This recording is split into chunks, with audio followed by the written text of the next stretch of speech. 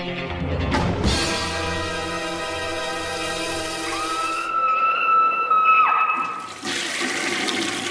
guys, what's up? This is week 72. Got a bunch of reviews for you. So I wanted to start this off with a little correction. For some reason, I called Zatoichi, a movie from 2009. That's when the DVD or Blu-ray was pressed. It was 2003. My bad. That explains why the CGI was a little lackluster there. But let me hop right into this. The first one I'm covering is a double feature. I'm only going to focus on one of the movies as I reviewed Don't Look in the Basement a little bit ago on the Brink Vision double disc with the sequel. I'm going to talk about Don't Open the Door, aka Don't Hang Up. This is by the same guy who did Don't Look in the Basement. These are both the same director, S.F. Brownrigg. Don't Look in the Basement had a lot more notoriety than Don't Open the Door. Don't Open the Door was one of those movies that, to me, always looked like it was going to be crummy. Like, I wasn't the biggest fan of Don't Look in the Basement. I've seen it a couple times. I always thought it was all right. Just kind of a mediocre, like, video nasty, kind of nasty drive-in movie. And so I never bothered with Don't Open the Door. But when they released it on Blu-ray, I was like, VCI usually releases some interesting stuff, so why not check it out? First of all, I thought the quality was better. It's done from the negative, or the print. It looked pretty solid, to be honest, for a movie made in 1975, only a couple years after Don't Look in the Basement. So that was a little bit better, because there's no real good prints that Don't Look in the Basement. And this edition doesn't look particularly well either.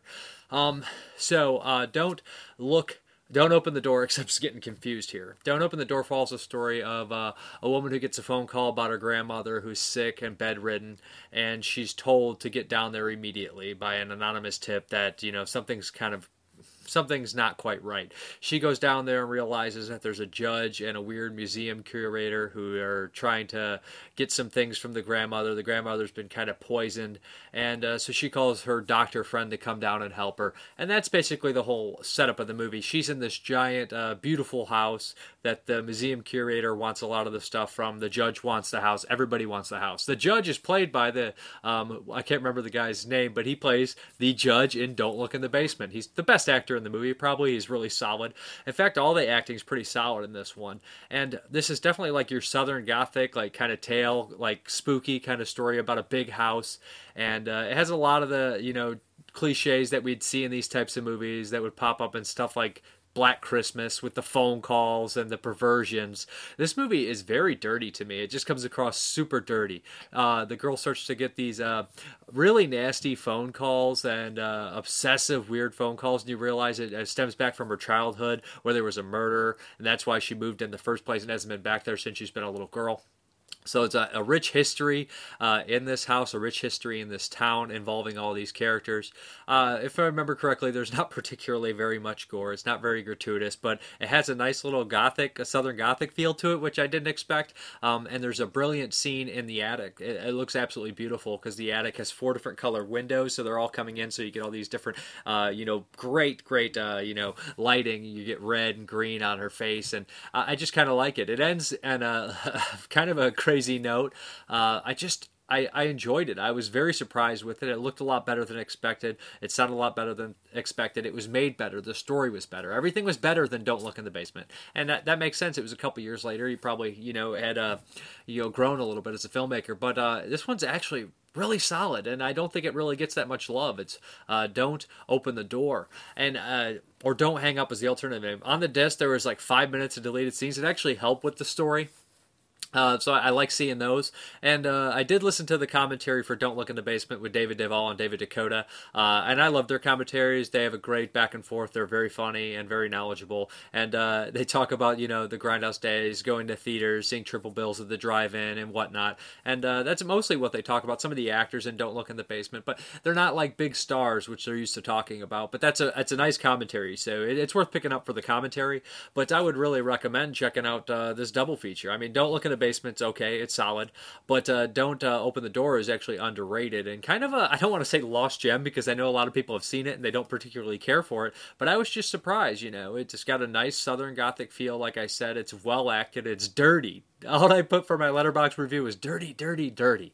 That's really just feels really grimy, and they really capture it. It does feel very 70s. It has a lot of the, like I said, tropes that you'll see and pop up in other things, and I just like it. It's a good movie and a great performance by the judge. And I love that he keeps bringing up these little things about literature and chopping off heads and whatnot. It's pretty cool, and it's nice to figure out. You don't know who necessarily the killer is, but you know who's doing what they are doing, and when it's revealed exactly what's happening, you're not surprised, but it's pretty cool. It also reminds me of that movie Blood and Lace from back in the day, the real PG sicky, that the opening and all that. They feel similar in a lot of ways, but or something like what was that one, Scalpel, that came out? That kind of feel of the house and the look and whatnot, but cool stuff. And like I said, Don't Look in the Basement never looks very good, and it doesn't look great here. But Don't Hang Up looks pretty good.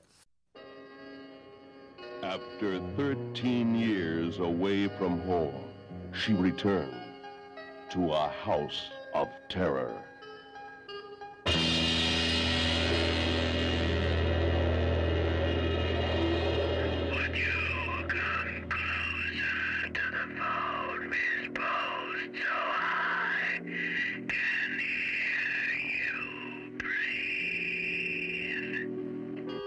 A shocking motion picture of suspense and horror.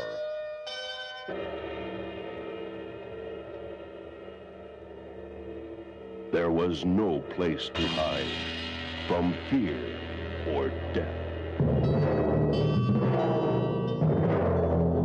What do you want, Claude?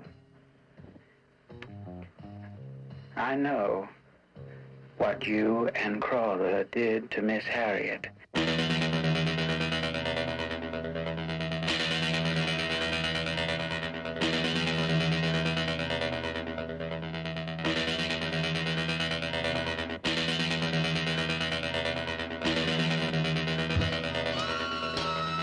Her mind could take only so much fear.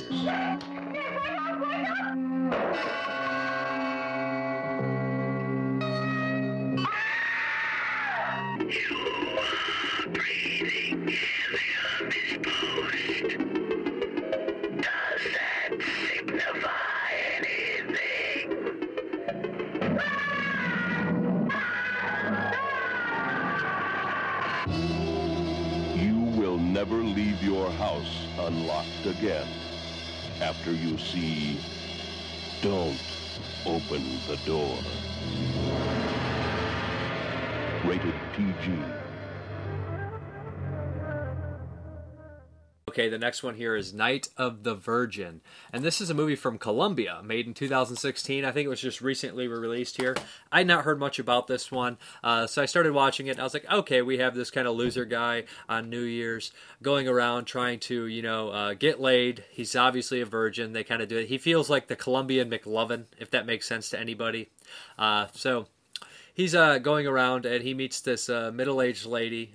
She takes him back home. The house is disgusting. There's cockroaches there, and pretty soon you realize that she has this weird spirituality. She has a strange religion. She's obsessed with Nepal, and she has these strange rituals that she's doing. And of course, she tries to seduce him, and a lot of comedic, weird, awkward moments in here.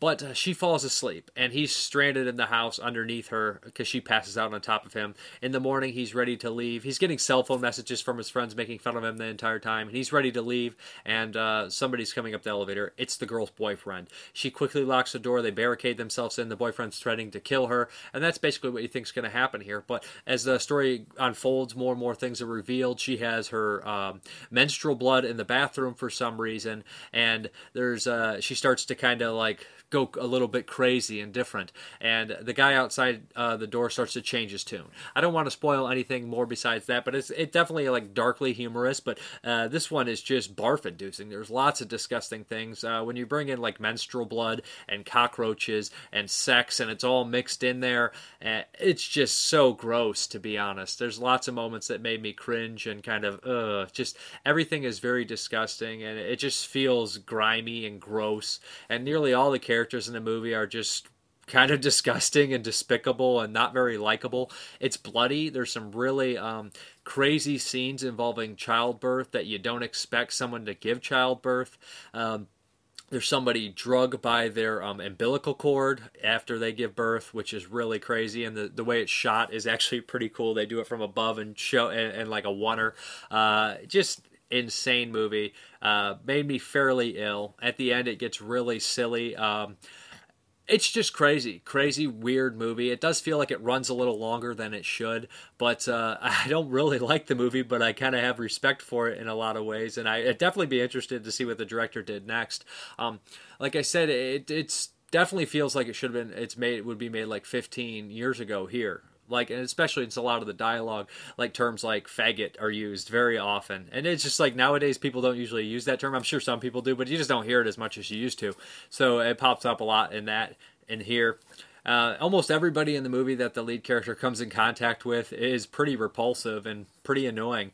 But it's just a crazy movie. You kind of have to see for yourself. It has a lot of gross things happening, and it's definitely got its own vibe and its own flavor, even if that flavor is barf-inducing.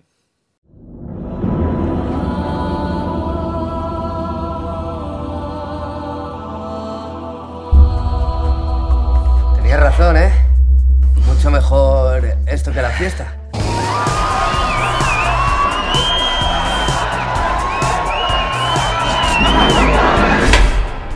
No solo que habría tardado en irme, sino... Bueno, si... Si yo no te hubiese rescatado.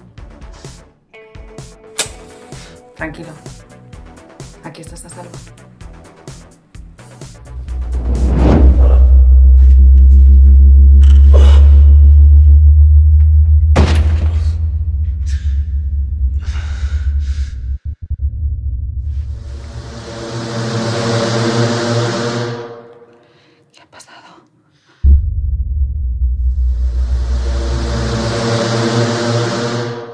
Tú no te preocupes por nada, ¿vale? Todo va a salir bien.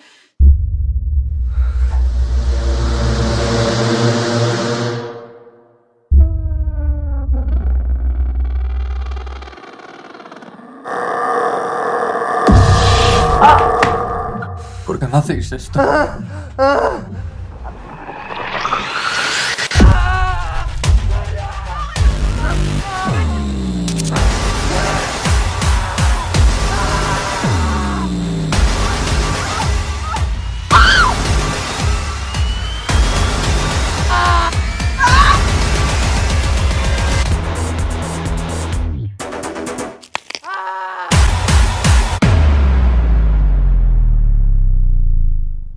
Okay, guys, the next one here is from Vinegar Syndrome. This is The House on Tombstone Hill, a.k.a. The Dead Come Home, a.k.a.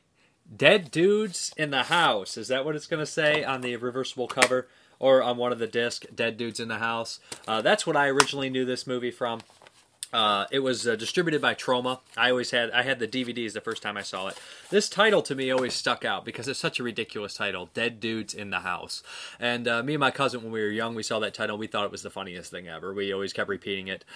So that movie always stuck in my head. And I remember seeing it, 10 years ago, whenever that disc was released. And I was like, oh, that was much better than I expected. Rewatching it here was kind of, surprising. I didn't care for it as much as I thought I would. Vinegar Syndrome did a really great job restoring this thing. It looks freaking great, and it sounds pretty good as well. No complaints in that department. But the movie is your story about these group of friends. One buys this rundown junky house, and they're supposed to renovate it. They get trapped in the house. There's this weird old lady, clearly played by a man, going around killing all the friends. But there's a little twist on it. The house seems to have some sort of curse on it, and anybody who dies in the house comes back as a weird ghost zombie type thing. At first you think that they really can't harm people, but about halfway through the movie they start harming people as well.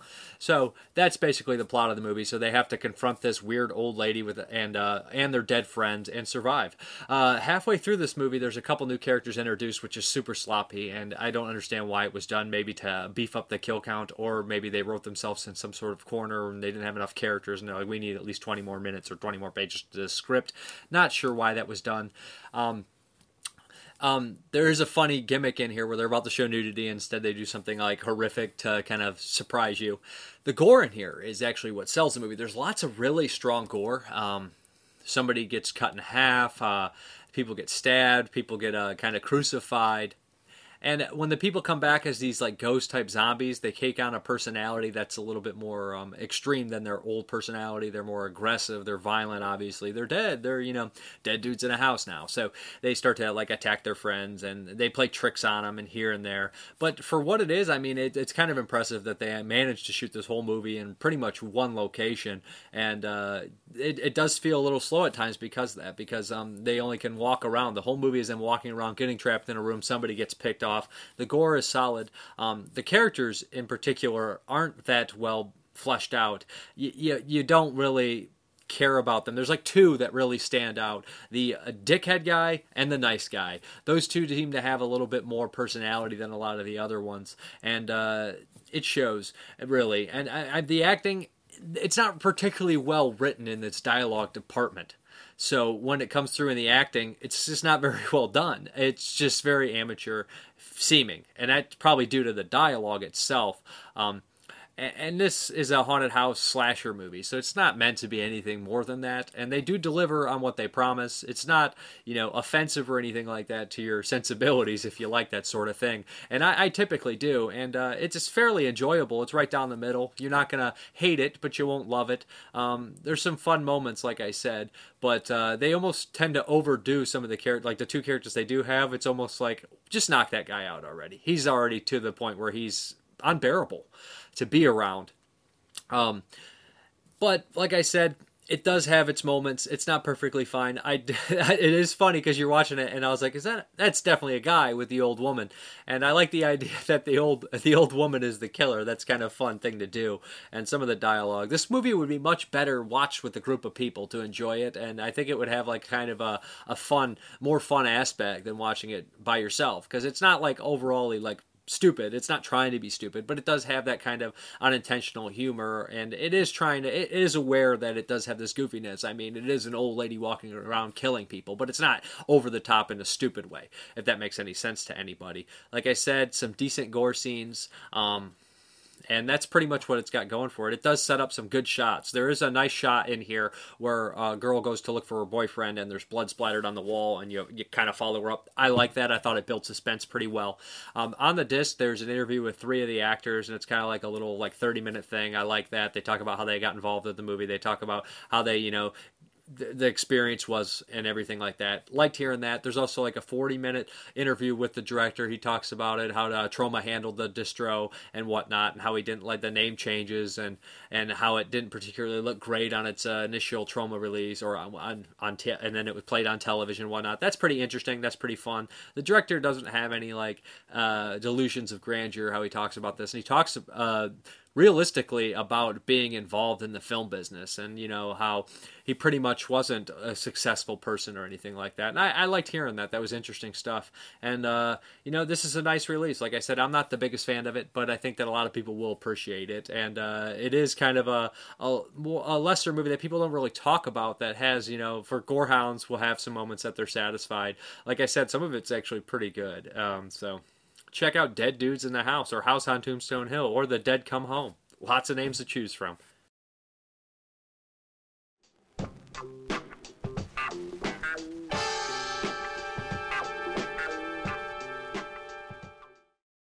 Hey man, you really put a down payment on this thing? It's just to fix it up. Besides, you practically gave it away. Yeah, maybe there's a reason for that.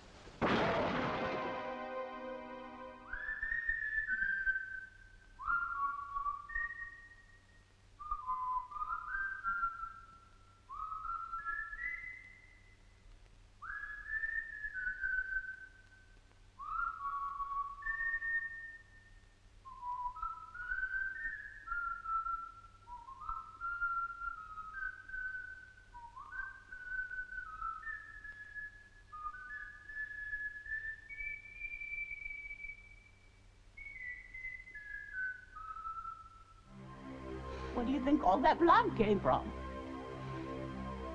It's your boyfriend's blood.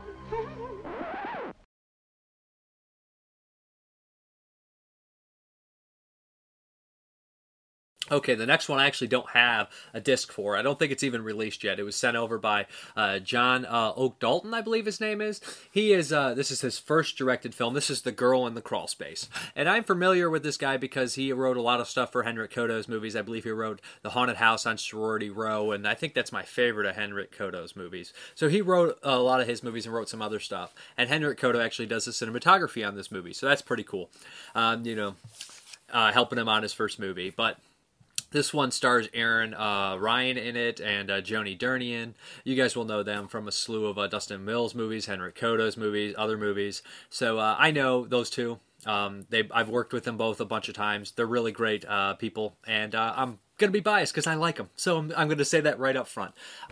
So right there. The Girl in the Crawl Space follows the story of a girl who escaped this crawl space and from a serial killer, and she's been trapped in there. She's very, tortured, and she had a lot of problems, and we realized that the killer was killed by the sheriff, the local sheriff Woody, and we have this girl who moves back to her hometown, played by Joni Durnian. Aaron R. Ryan plays the girl in the crawl space, and Joni Durnian moves back to her hometown to inherit her father's house with her boyfriend. They move back from L.A., so there's definitely that misplaced guy from L.A. has no clue where he's at deal. And she's a psychiatrist, decides to try to take Aaron Ryan in and help her kind of, feel what the problem is. Aaron R. Ryan has this mental, problem that she can no longer be enclosed in places because she had this forced claustrophobia put on her. She was forced in this crawl space for so long. And they start to discuss, and it unfolds. And you realize that, some strange things happen to her, and her psyche is really messed up. The idea that she was watching movies down there's reveals and whatnot that I'm not going to spoil. There's reveals with characters in the movies, and then there's a side story with the husband that you realize that he is probably one of the biggest pieces of crap ever. I wanted to punch him in the face several times during this movie, and at first I was like, I don't know if I like his performance, and then I was like, you know what? Actually, if he makes me want to punch him in the face, that's a pretty good performance. So that's pretty impressive, to be honest. You never see those characters that you don't know if you don't like the performance or you don't actually like the character. That's actually, most of the time, it's actually a good performance. Jamie Davis comes to mind for me. I never like him in movies. He always plays the same Weasley character, and I always want to punch him in the face. And I think that's just a good performance on his part, but I am interpreting it as something else. And I think at first I was doing that kind of thing as well. But like I said, he's such a despicable character, and he's so selfish. But maybe that's a statement on People from L.A. by the director. I'm not sure, but there's also things that the first thing a lot of people learn about in writing or anything, and it's a very good advice, is write what you know. And this is exactly, I'm not saying that this guy was abducted by a serial killer and held in the crawl space, but I'm saying that in this film there's a lot of movie, rife with movie trivia knowledge and pokes and stuff. They talk tons about movies. There's a D&D group, but it's not called D&D. I think they changed the name for fear of being sued, which was smart. But there's a scene where all these people are role-playing, and you find out that Aaron's character used to role-play in that group, and the guy from California starts role-playing in that group. And you realize that all these characters are obsessed with films. They start to name tons of obscure movies and lots of spaghetti westerns that people probably wouldn't know too much, but some big film fans would know a lot of them. And I kind of like that because a lot of times they'll have characters just say this kind of stuff in movies out of the blue, but just that it's a bunch of nerds in a kind of a place like that, like movie nerds and like gamer nerds. It makes more sense to kind of get that in there. And I enjoyed hearing it for once. Usually that doesn't always work for me, but it worked here. Some of the other acting, side characters are iffy and shaky. I think Aaron Ryan does a really good job. Joni Durnian's solid. And like I said, the boyfriend I hated, so he probably did a good job because I don't think you're supposed to particularly like him. I did enjoy like a couple of the side characters, especially the lead D&D gamer guy. It's not overly gory or gratuitous. The cinematography, all interior shots are well lit, and they look pretty good. It looks pretty professional. There's a couple of quick exterior like establishing shots that look a little flat, but I'm not sure what those are. You know what I mean? Like, I don't remember. Most of the stuff outside looked pretty good, but there's like a couple, just a quick couple that I thought looked kind of like less, not as color graded as they should have been, but this was a screener copy, like I said as well. Maybe it's not a finalized copy as well, just a couple shots.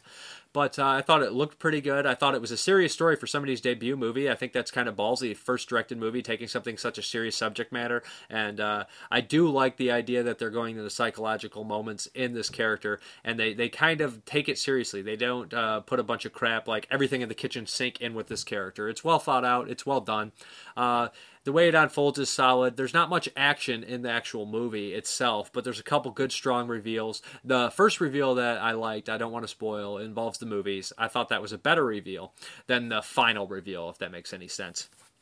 But pretty cool movie, a nice debut, directed movie by John Oak Dalton, and I'm looking forward to seeing what they do next. Pretty cool. I had some people I like, so I am biased, but when this comes out, check it out. Also, it's got a cool title, to be honest, The Girl in the Crawl Space. You're entering a dark chamber. A single beam of pale moonlight falls on an ancient sword jutting from another dragon horde. I hope it's not a singing sword. He only likes ABBA. For you, I'll make this sword a boy band's fan. Like, nothing beats tabletop. Unless you had, like, one of those virtual reality simulators where it, like, looks like you're just sitting around a table playing RPGs. If that happened, y'all wouldn't be sitting here. It'd be Linda Carter as Wonder Woman, and Deirdre Hall as Electra Woman, and Barbara Bain as Cinnamon Carter, and Diana Rigg as Mrs. Peel. You mean Gal Gadot as Wonder Woman. Scarlett Johansson as Black Widow, and Rooney Mara as Lisbeth Salander, and Zhang Ziyi in Crouching Tiger, Hidden Dragon. Suzanne Plachette in The Birds, Linda Sterling in Zorro's Black Whip, Margot Kidder in Superman 2, and Mia Farrow in Rosemary's Baby. After Satan kicked her to the curb? Get real, dude. What, no love for the Bionic Woman? You guys suck. Steve Reeves in Hercules Unchained, Gordon Scott in Hercules vs. Moloch, Alan Steele in Hercules Against the Moon Men, and Reg Park in Hercules in the Haunted World. And you're sitting there like Peter Lupus never made Hercules and the Tyrants of Babylon. Has nobody seen Mickey Hargitay in Hercules vs. the Hydra? Seriously. Maurizio Merle in Menaja, A Man Called Blade, Terence Hill in God Forgives, I Don't, Johnny Garco in Sartana, the Gravedigger, Franco Nero in Kioma. I can't believe you're leaving out Giuliano Gemma. Maybe Return of Ringo, but he's too pretty in a sky full of stars for a roof. So, are you going to get back in this or not, Django? One day. One day. Cool. Okay, guys, the next one here. I don't have a copy yet, as it's not getting released till October 30th on Blu-ray. But what I did watch was I bought a copy of it on Vudu. It is Mandy by Panos Cosmatos, the son of director George Cosmatos. I have not seen his first film, Beyond the Black Rainbow. I've had it, but I didn't have a chance to watch it. I hear cool things, but Mandy sounded like it was something I would enjoy more. It's a revenge film. I love revenge films. Everybody knows that. It's one of my favorite subgenres. Almost every revenge film I enjoy to a certain extent. And Mandy is no different. I don't know where to start this. Now, almost everything on paper, revenge films are fairly the same plot. Somebody's done something wrong to you or a loved one, and you go out and get revenge on them. But the way Mandy unfolds, so it unfolds similar in that way, but the way it looks, the characters in the movie are all special. Every shot in Mandy looks so good that there's some movies that have one shot that look this good. And it brings it to your attention, if that makes sense. Like, most movies don't have 5 shots that look this good. Mandy looks amazing. Now, some people would say it's just, it's not needed to be shot like that, but it's super vibrant, super colorful, and seizure-inducing at times to me. The movie is very surreal and very trippy. It follows the story of Nicolas Cage and his wife. They're very close. It seems that Nicolas Cage is a haunted guy. In the very beginning of the movie, they do something smart where somebody offers him a drink after they're doing their job. And he doesn't take the drink. And it's very subtle. It's very in the beginning. You just realize, oh, he probably has a problem with alcohol. or something along the lines. Because, I mean, most people in real life, that would be like, that doesn't symbolize that, okay, in real life. But in that moment, you kind of feel like if they're going to take the time to show it, because they show so many crazy things in this movie and different things that all kind of come back up at the end, then they're doing that for a reason. And it does come into play. And I like that. Something happens tragically to Nicolas Cage and his wife. I don't want to spoil much, but after that, the movie becomes insane. There is a cult involved that is the culprits of this horrible act, and they kind of feed drugs to these black skulls, which are these weird Cenobite bikers things that are kind of mutated monsters that have gone so far past that drug state that they are insane. And visually, they look amazing. Any movie that's going to try to incorporate Cenobites that isn't a Hellraiser movie, to some extent, those kind of Cenobite creatures, is okay in my book. See Ozone by J.R. Bookwell. That's the only other movie I can think of like that. But really love their character designs. And there's some really good moments in here. And Nicolas Cage, everybody knows that Nicolas Cage has a tendency sometimes to go over the top, to be crazy, to not be able to be drug in correctly. But the moments that Nicolas Cage does go crazy in here are justified, and they're awesome. There's a scene where when he realizes what's happened, it kind of reminds me of that scene in Unforgiven, where we have Mooney, who doesn't drink anymore. And when he finds certain information out, he begins to drink again. Nicolas Cage does that tenfold. And that's what brings on his, releasing this monster in him. He becomes what he's after, of course. Becomes what he hates. And the stuff that follows is intense. There's lots of beautiful visuals that are amazing. The bad guy is super creepy, and I listened to the Shockwaves podcast. They got the director to admit that it was kind of Richard Lynch-like, and which I like to see, because Richard Lynch is great. But I absolutely love this movie. I love the special effects, the gore, the bad guys were great. There's shout-outs to Texas Chainsaw Massacre 2, which I'm not going to spoil that much. There's shout-outs to lots of things. The director said he was watching a lot of Death Wish revenge movies, and it's almost like a revenge movie on drugs, where the lead character is not really a reliable narrator, and you're kind of getting sucked into this crazy drug world. And I really enjoyed that. I love watching revenge films, like I said. There's some great lines in here. Everybody's talking about Cheddar Goblin, and that scene is pretty funny, but there's a great moment in here. That's my favorite shirt. You ripped my favorite shirt. And I laughed out loud. And then I was like, that's so weird and off the wall and out of nowhere, but it comes to play later, and I was like, oh, I love that too. So I would really recommend checking this out. A lot of people are saying, this is just artsy bull crap. I don't care. I enjoyed watching it. It was cathartic. The revenge was cathartic. The bad guys were weird and creepy. And there's a moment where this one guy goes to talk and he doesn't let him talk, which was great too. Because at that point you're like, screw that guy. He doesn't deserve to talk anymore. He's talked enough. But there's a moment where the bad guy has a breakdown and then comes back and realizes that it's just good stuff, man. Great stuff. Everything about it. It's memorizing. It's insanity. I've never seen anything quite like it. Love it or hate it, you ain't seen nothing like it.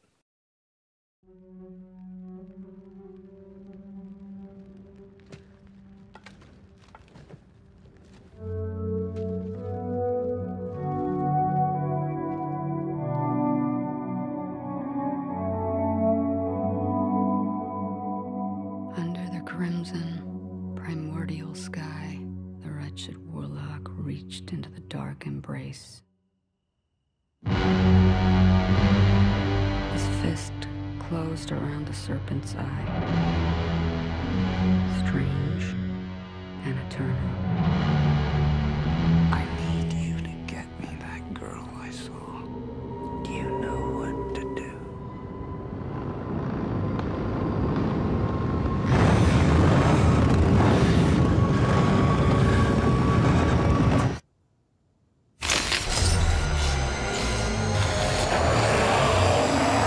You're a special one, Mandy. I, too, am a special one. Let us be so very special together.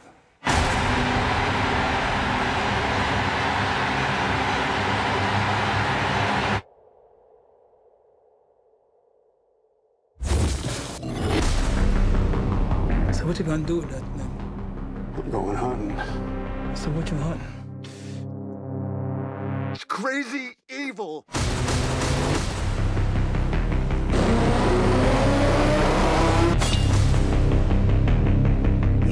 You're so in love. I'll show you love. Oh man, they wronged you.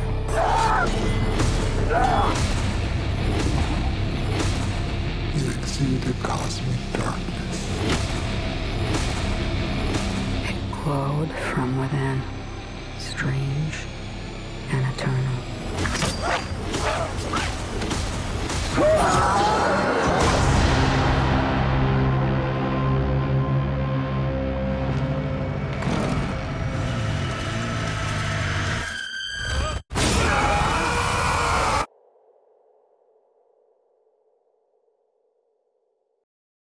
Okay, guys, the next one here is Summer of '84. This is by the director of Turbo Kid. The film group, the filmmakers, there's like 3 directors of Turbo Kid in this, and same group. Summer of '84, this seemed like it was right up my alley. And you know what, I said something about, you ain't seen, about Mandy, I said love it or hate it, you ain't seen nothing like it. This one, you've seen stuff like it. You've seen stuff like this for the last, since the 80s. But Summer of '84, I'm going to take some slack for this. And I don't want to come in too strong on this one because I'm still pondering on it, if that makes sense to anybody. Everybody's loving this one, and I expected to like it. I had mixed feelings on Turbo Kid. I love like the score, and I love the idea more than the actual movie. And that's exactly how I feel about Summer of '84. We have a group of kids, you know, that whole Amblin feel with, you know, the Spielberg movies like E.T. and then we go in later like the Goonies, and then like more so like Monster Squad. This movie feels like Monster Squad, a group of kids. They all fit their like kind of like character types. We have the kid who comes from the abusive home who's tough, but you know, there's some sensitivity in there. We have the nerdy kid. We have like the kind of big kid who has a mother who is kind of like really works hard, and he's kind of left alone, and he has a sadness to him. And then we have the lead kid who has an overactive imagination. It's all the character types that you've seen before in these movies. So it puts you in this kind of adventurous world, and the whole movie feels adventurous at times. And then every once in a while there's a moment of darkness, and that moment of darkness does work okay. But even in movies that it's inspired by, like Monster Squad and The Burbs, it's inspired by these movies that, although they do have their dark moments, that there's going to be a good outcome. There's going to be something there. And this movie doesn't have that. And now people will say, but that's what makes it beautiful. That's what makes it wonderful, is that it throws a curb. Somebody could say that it surprises you because of that. I would say that its tone isn't right. The whole movie's tone doesn't come across good to me. I think that Super Dark Times, which was made last year, a lot of people don't like that. And I think that one works better because I think it's a tone. I think it's mostly kids involved, and I think it feels more realistic to a certain extent when you unleash that beast. In this one, we have 2 characters that are fleshed out, to be honest. They have more than just your typical 2-dimensional characters. I feel that the character, what was his name? That the kids suspect is a serial killer, Mancy, I think it is. They suspect is a serial killer, has a good character. I think that he is well fleshed out, and Woody, the heavyset kid, is well fleshed out as well.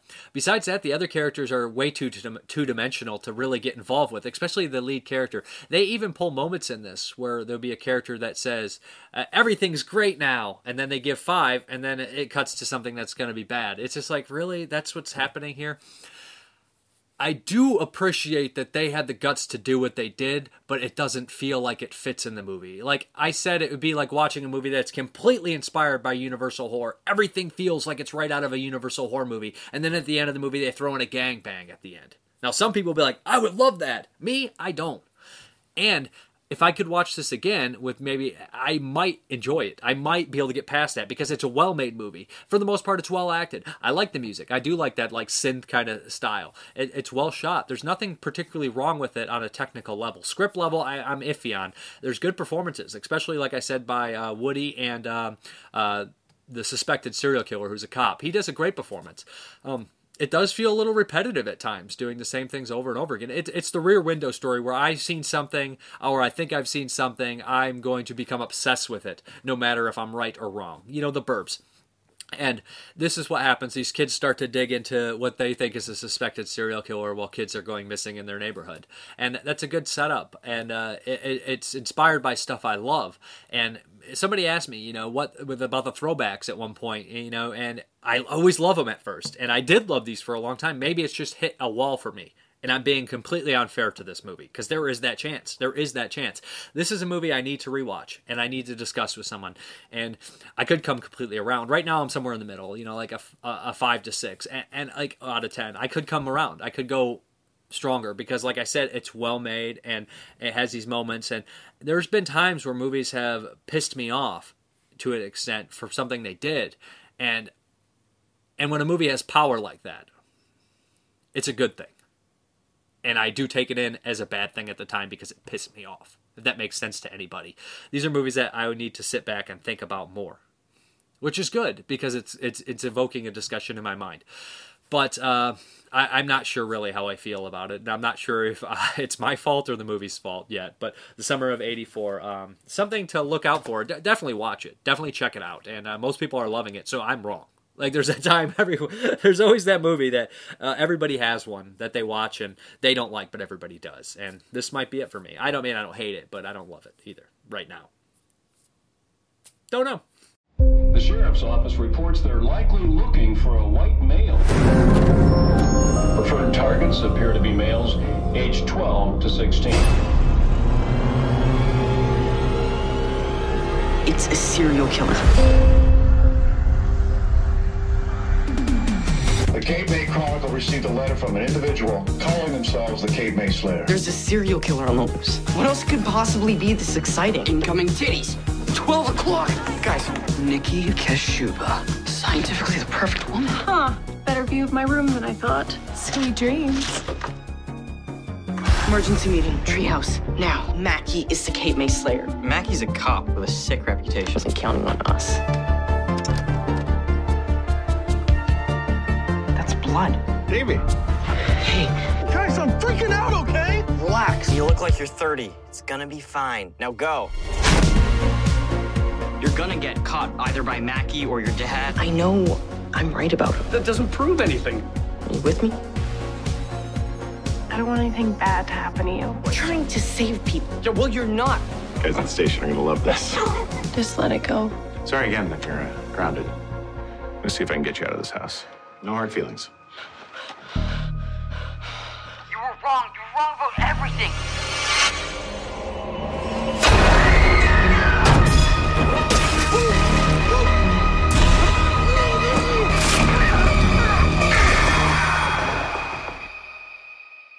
Even serial killers live next door to somebody.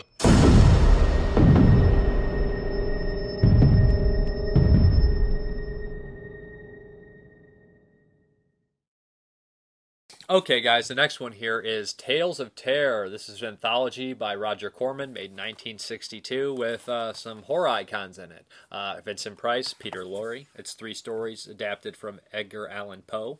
The first being, Morella. The second being The Black Cat. The third being The Strange Case of Dr. Vellamore, I believe it is. I've seen renditions of all these before, except I don't think I've ever seen a Morella tale. But the Black Cat in this movie is more so the cast of Montiano mixed with the Black Cat. And, yeah. So, yeah. The first one is okay. It's a standard kind of Corman Poe thing you'd think you're seeing.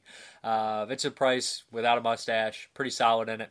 Mm-hmm. A young girl comes home after being gone for years to talk to her father because she has a secret and wants to get it off her chest and, reconnect with her father.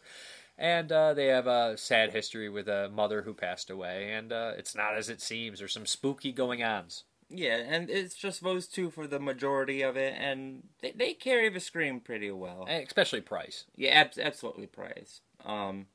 The sets are all beautiful, and this first one I was blown away by it. And when you got a beautiful set in a Corman Poe movie, it's got to burn down. Like Tim Lucas says in the commentary, it's got to burn down.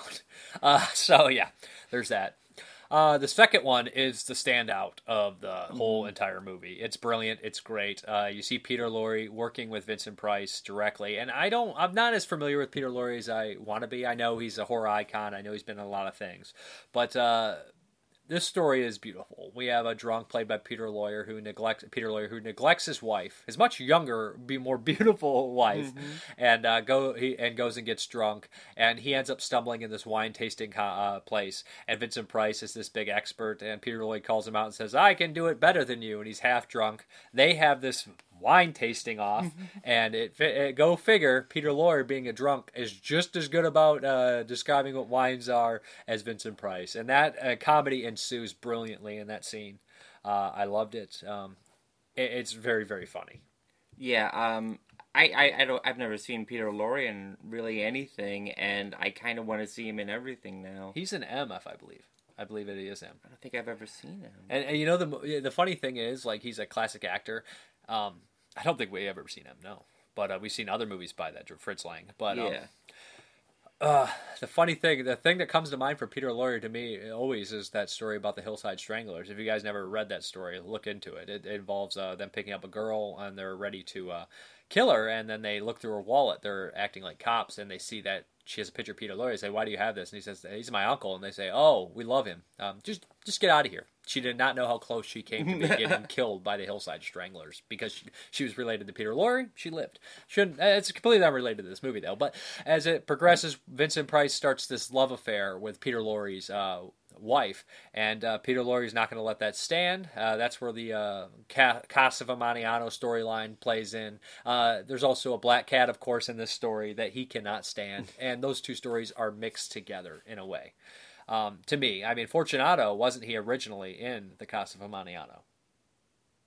I think that's the character who gets bricked into the wall. Fortunato is a Vincent Price character, and I think he is the one that gets. Yeah, it's two of those stories mixed in, if I remember correctly. But like I said, it works. It's very funny. And the stuff that Peter Lorre says under his breath when people aren't paying attention, he's like, it'll be a great day for me, or something like that. It's just really wonderful. He's very funny in it. I'm surprised something like, I possibly couldn't resist, and Peter Lorre is like, so I've noticed, because he couldn't resist his wife. These two have great chemistry together. I don't know if Peter Lorre, if he acts the way that in all of his other movies, like he acts in this, it's like, I really want to see more of him. He's just so charming to me. That one was a comedy, so he got to actually act alongside Vincent Price, and it's always a treat to see like two forces of nature like this coming together and finally seeing it. And like I said, I'm not as familiar with Peter Lorre as I'd like to be, but you could tell that they had mutual respect for each other. It's similar to the scene in Raw Meat when Donald Pleasence and Christopher Lee act on screen together for the first time. And that's the only time I think they got to act together, and it's wonderful. And it always is like that. Or De Niro and Pacino in Heat, like two forces of nature that never got to do a movie together, and when they actually have that chemistry, you're like, yes, because they're like, oh, I have respect for this guy. We come from like a similar world, and we got to show each other up. We both got to have fun here, and we got to do it right. And the audience loves seeing it too. They're feed into that. It's brilliant right there.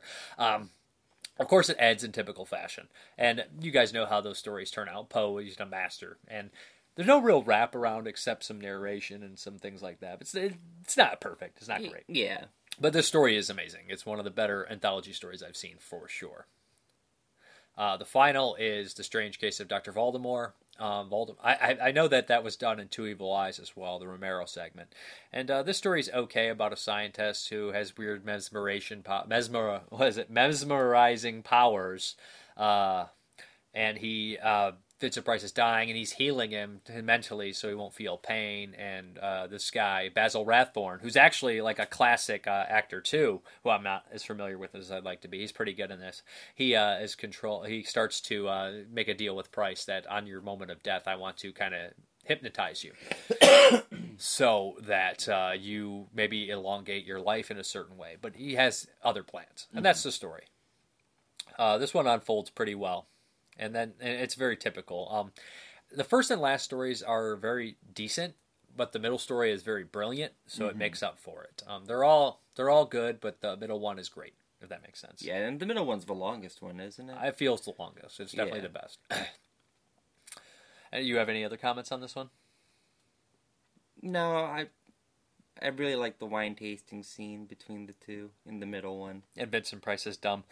Yeah, the expressions, like it's a beautiful movie. There's lots of great face acting in this movie between those two.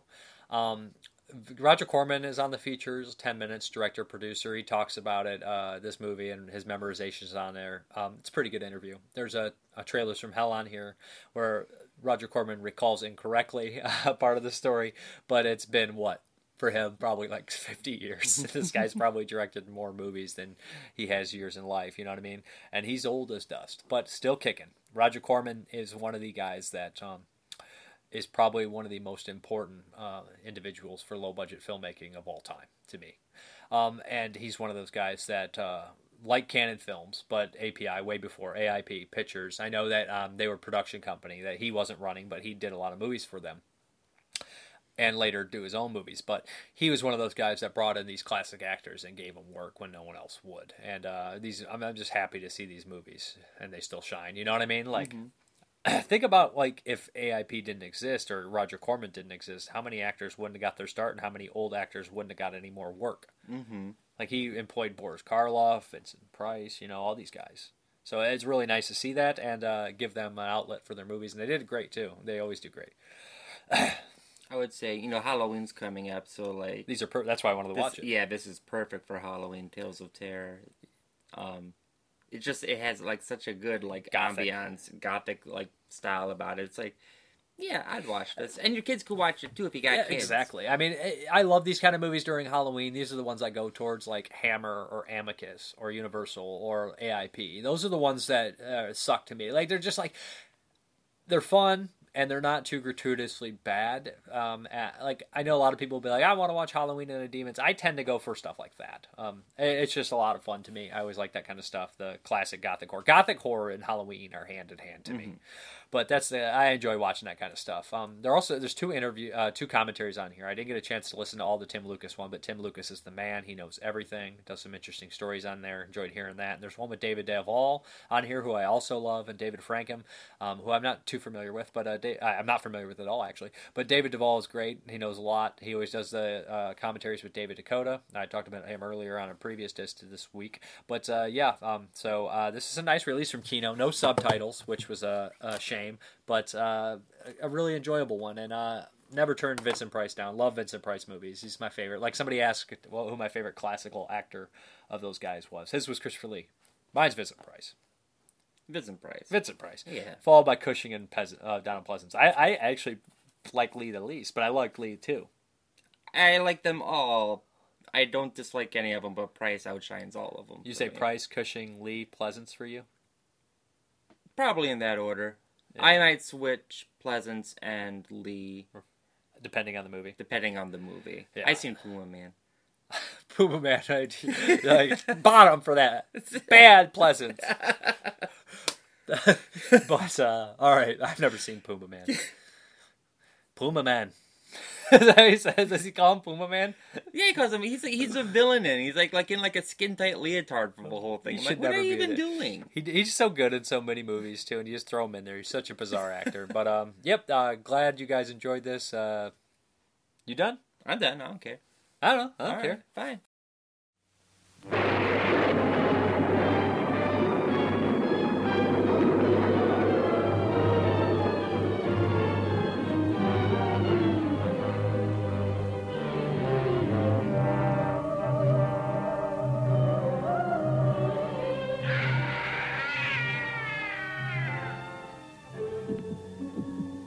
Every drop of blood feels the freezing paralysis of fear, almost stopping your heart, as Edgar Allan Poe unfolds his tales of terror. You will meet the master of the mansion, who loved and protected his wife with the strength of a supernatural love, even beyond life itself. I am in command here. You will do as I say. I shall take what I desire. Your body and your soul if I demand it. Enough! Help! Help!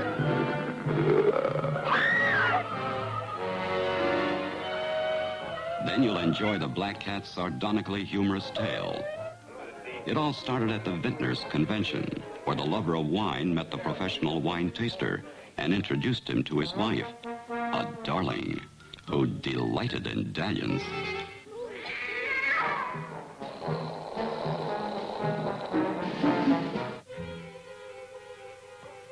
What kind of a man are you anyway? Make love to my wife and doesn't even talk to me. You're insane. That may be, but very clever. Help! Help! Help!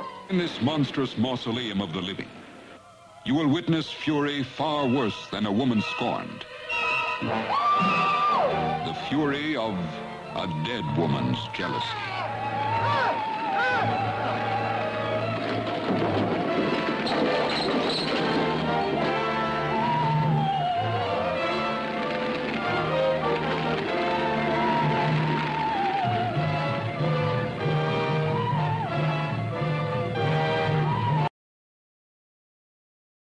Okay, guys, the next one is the Weekly Western.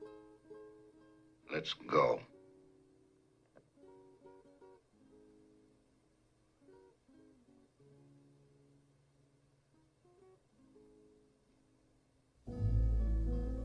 Why not? Fill your hand, you son of a bitch! Say when.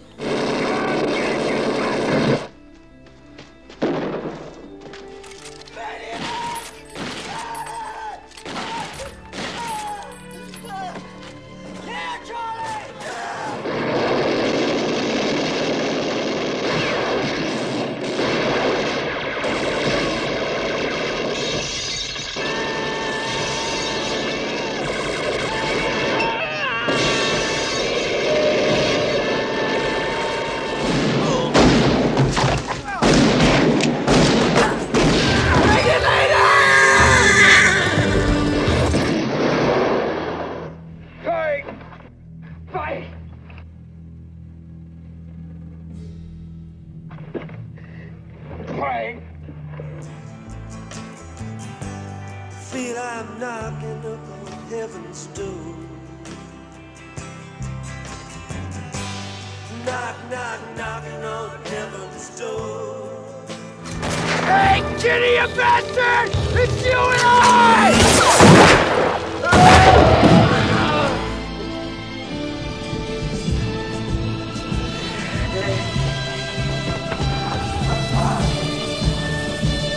I don't deserve this. And it is The Professionals with an all-star cast here. We got Burt Lancaster, Lee Marvin, Woody Strode, Robert Ryan, Jack Palance. You can't beat that cast. This one was made in, 66? 6 years after The Magnificent Seven and 3 years before The Wild Bunch. And it definitely feels like it's right in that middle for a Western, an American Western movie. We have this Ralph Bellamy. His wife is kidnapped and taken to Mexico by a group of banditos led by Jack Palance. That's back in the day when, guys like Red Steiger or Charles Bronson or Jack Palance could play Hispanics and no one would care, or vice versa. Hispanics could play white guys. It's just all back in the day. They used to do it all the time. But we have Ralph Bellamy hires Lee Marvin, Robert Ryan, Woody Strode, and Burt Lancaster to bring the wife back across the border. 4 men to do this impossible task, to go across this rough desert terrain and rescue this woman. Of course, wife. First, as the movie progresses, we learn that it's not exactly what it's supposed to be. But we learn that they know who Jack Palance is, Razda. They used to fight in the Mexican Revolutionary War, or help him fight for the Mexican Revolution. They were friends, so they have a history. That actually plays into the movie later on. They all have their own personality traits, and they all have their own expertise. That's why they're called the Professionals. Woody Strode is like a scout, and he's great with a bow and arrow. Love that. Robert Ryan is the horseman. He takes care of the horses. And in Robert Ryan in this movie, I love Robert Ryan. Usually he plays kind of an asshole, or stuff like The Wild Bunch. He's brilliant in The Wild Bunch. I love his character. Lots of dimensions in that character. The Dirty Dozen, he plays a jerk. Odds Against Tomorrow. I always enjoy his performances. He's always very good. This one, he gets to show some compassion and some depth within his character, and I really liked seeing that too. He usually does get that in most characters, but I really like seeing that here. And Lee Marvin's always tough as nails, always awesome. He's a tough guy that does the right thing a lot of times. Burt Lancaster he shines in this movie. He's great. He's having a blast. He is a kind of a womanizing, alcoholic, gambler kind of guy, and he's the dynamite expert. Love seeing that. A lot of the movie is them traveling, them talking, them running into things, and they have some action here and there. It's pretty cool stuff. But most of this, when it gets good is when Jack Palance and Burt Lancaster meet in the desert. All their dialogue is wonderful, to be honest. Burt Lancaster's performance is great, and their back and forth is wonderful as well. And I love the ending of this movie. It's kind of complicated, and it does the right thing. This movie does the right thing, but it has these guys that do it in a rough and tough way. And this interests me because, like I said, it's, the Magnificent Seven, where all these people are going on this suicide mission for their own reasons. And it does feel a little, Magnificent Sevens actually has a little bit sadder ending than this one, but it doesn't feel as more complex and darker and more complex issues as The Professionals. And then we get to the Wild Bunch, which is just completely dark. So I like this as a centerpiece in those movies, to be honest, and they're all great movies. The Professionals, like I said, is really led by the performances, and the script is solid. I believe it was based off a book, and I think the screenplay was actually nominated for an Academy Award, which is very cool. There's some really great visuals in here. Like I said, there's a dust storm that they put in here, which is cool, and I enjoy the whole movie. I enjoy the twist. I enjoy everything about it. I enjoy them sneaking into the base, them setting up all these explosions to make it look like they have a giant military force with them. There's absolutely nothing wrong with this movie, and it's very quotable. It has unlimited amounts of quotes in here. Some of the stuff that Lee Marvin says is brilliant, and only as Lee Marvin could do. But great stuff. Really cool movie. I think most people will enjoy it, and it does have a little happier ending than one might expect, but great performances in here. That's really what drives this movie, and it's a solid Western with a good story, and it feels like it's made in that right place, the right time, and just at a perfect time for the Westerns that you see them evolve so well in there. And this is kind of like the, right after the spaghetti Western started picking up. Not quite into the good and the bad and ugly, but almost there. But the Professionals disc actually has some features on here, some interviews with some of the remaining cast members who were alive or willing to talk at the time. The two female leads are both in here talking. They talk about working with a lot of these actors, and the one actor says, Lee Marvin was crazy, but I like crazy people. So it was really great to see him talk about all these guys and everything. They said how funny Woody Strode and was and whatnot. So it's really cool to see these stories then. The daughter of Burt Lancaster's on here talking about her father, talking about how funny he was, how he kept in shape, and how he wasn't really looked at as like a heavy good actor until a certain point, and stuff like that. This is right before The Swimmer too, so that's really cool. And they also talk on here about how it was kind of like Burt Lancaster going back to his fun roles before he got into the more artsy, pretentious roles. Like somewhere in the middle between this is like him saying goodbye to those fun roles, like his last hurrah fun roles, and then The Swimmer was right after. So, and that movie is so depressing,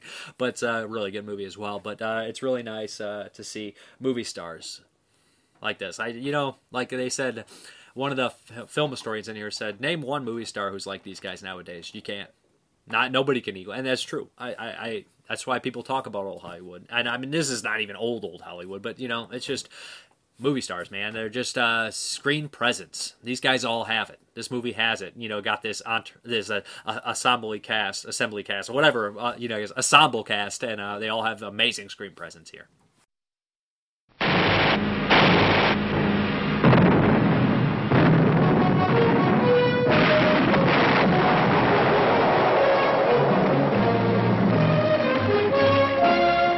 Take a battalion, at least a month.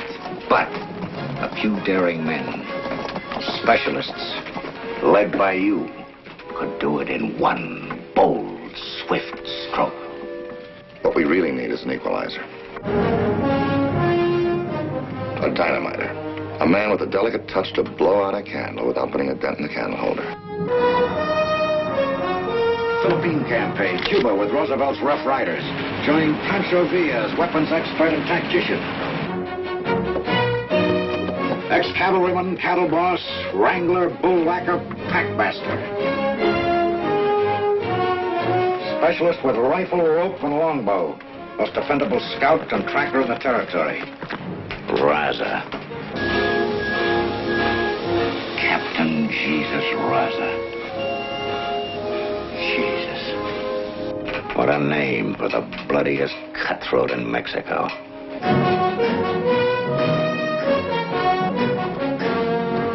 That's a lot of woman there.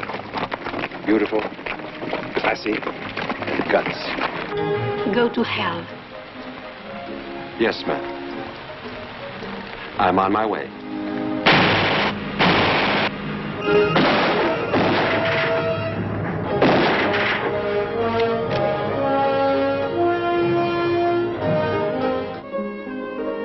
How long since you had a woman? Would it make any difference? You want me? My price is high. I might say yes now. And later no.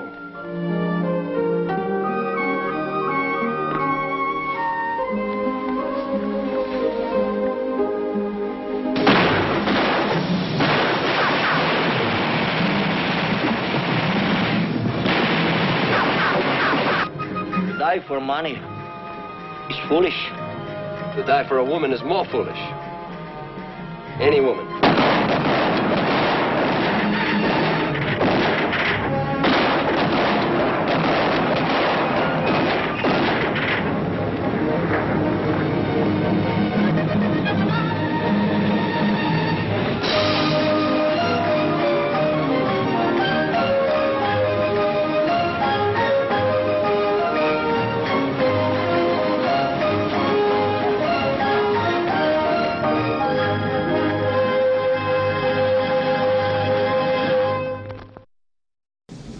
Deserves got nothing to do with it.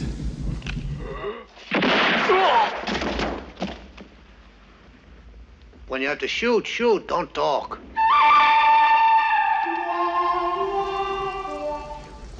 Okay, guys.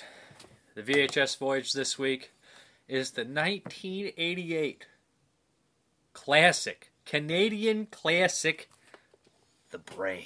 An autobiography. Based on a true story. Alright, this is a cut box. It looks like shit. I know. That's why I watched my Spanish DVD import, El Cerebro.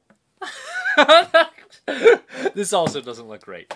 But you can watch it in Spanish or English. The Brain's cover art to me, Mind Over Matter, is what always caught my attention as a child. I always thought by seeing it was going to be like a Godzilla-sized brain. To me, this just looks like a meatball floating in space. If they called this Meatball, I would have no complaints. I love the back cover. This is the best marketing on a tape for a kid. The Brain. And you see this giant like face floating in space. And I just always wanted to rent it. So eventually I did get a chance to rent it, and I didn't remember very much except that the brain ate somebody. The Brain is a batshit crazy movie. The word Canucksploitation is basically created for movies like The Brain and The Pit and stuff like this. It's like I said, it has David Gale in it, which was great to see. David Gale from Reanimator fame, and a few others, Savage Weekend, Bride Reanimator, The Sigenor, and The Guyver. So it was great seeing him. He plays Dr. Hill again in a kind of role. What happens here is we have this young kid who's kind of a punk. He gets sent to this institute where it's this kind of local celebrity run by David Gale, and they do these weird experiments to try to make the youth of today better for tomorrow or some bullshit like that. But that's the plot of this movie. And there's a giant weird brain that's pulling the strings, and the more things he eats, the bigger he gets, it seems, doesn't it? He starts a little smaller. Yeah, well, he starts big too. He's big, but he's not that big. He's like a little bit bigger. No, he gets way bigger by the end. Way bigger. Yeah, he does. Yeah, he does. He's not that big. He's like this big at first. He's like this, and then by the end, he's like this. No, he's like as big as this room because they put him on like he's like a parade float by the end of the movie, and they just like scoot him towards. He's like, argh! But yeah, this movie is the opening of the movie. Like it starts off great. I'm gonna let you talk first because you say I always say everything you're gonna say. So go ahead. Well, I don't remember anything about this movie, so there's no point in having me talk about it. The opening of this movie is surreal in ways, or just completely batshit, because the doctor's performing these weird psychological experiments that end up like taking over and brainwashing the town. Anybody who watches his television program starts to get brainwashed, and their idea is to make this a national success. And this kid that finds this out, him and his girlfriend basically are the last chance for this town to be saved. What they do is they try to, so the whole town is being manipulated by these brain waves, these waves sent over the from the doctor. So they all are out to kill him or anybody, in fact, who doesn't like this doctor's show. You learn later that these people aren't human, but it's kind of weird and strange in that way. But there's some really good moments of gore, and there's some crazy moments. And the opening of the movie actually starts off like a Nightmare on Elm Street movie, where this girl's having like this psychological breakdown from the experiments, and there's these tentacles coming in, and she kills her own mother on accident. That scene's really well done and scary and creepy. The lead character of this movie is kind of a punk-ass kid you don't really like, and he's just being an absolute dickhead the whole movie, and then you leave it up to him to save the day, and you're like, I don't really care if he lives or dies, but you don't really care by that point. Yeah, he's like a senior in high school, but he's pulling like Bart Simpson's antics, like I put a cherry bomb in the toilet, and it's like, what are you doing? And the guys who like find him doing it, the teacher and they're so cool about it. Like if I got covered in shit water, that kid would be getting he'd be getting a permanent swirly. Like, I'm gonna kill you right now. But there is some nonsensical like writing in here at times. They shoot this psychological institute sign like 37 times, and they reuse the footage, and then like it's like they almost made the sign for the movie, and they're like, that sign costs $15, we're getting every cent out of it, shoot that sign until I tell you not to shoot the sign, and then shoot the sign again.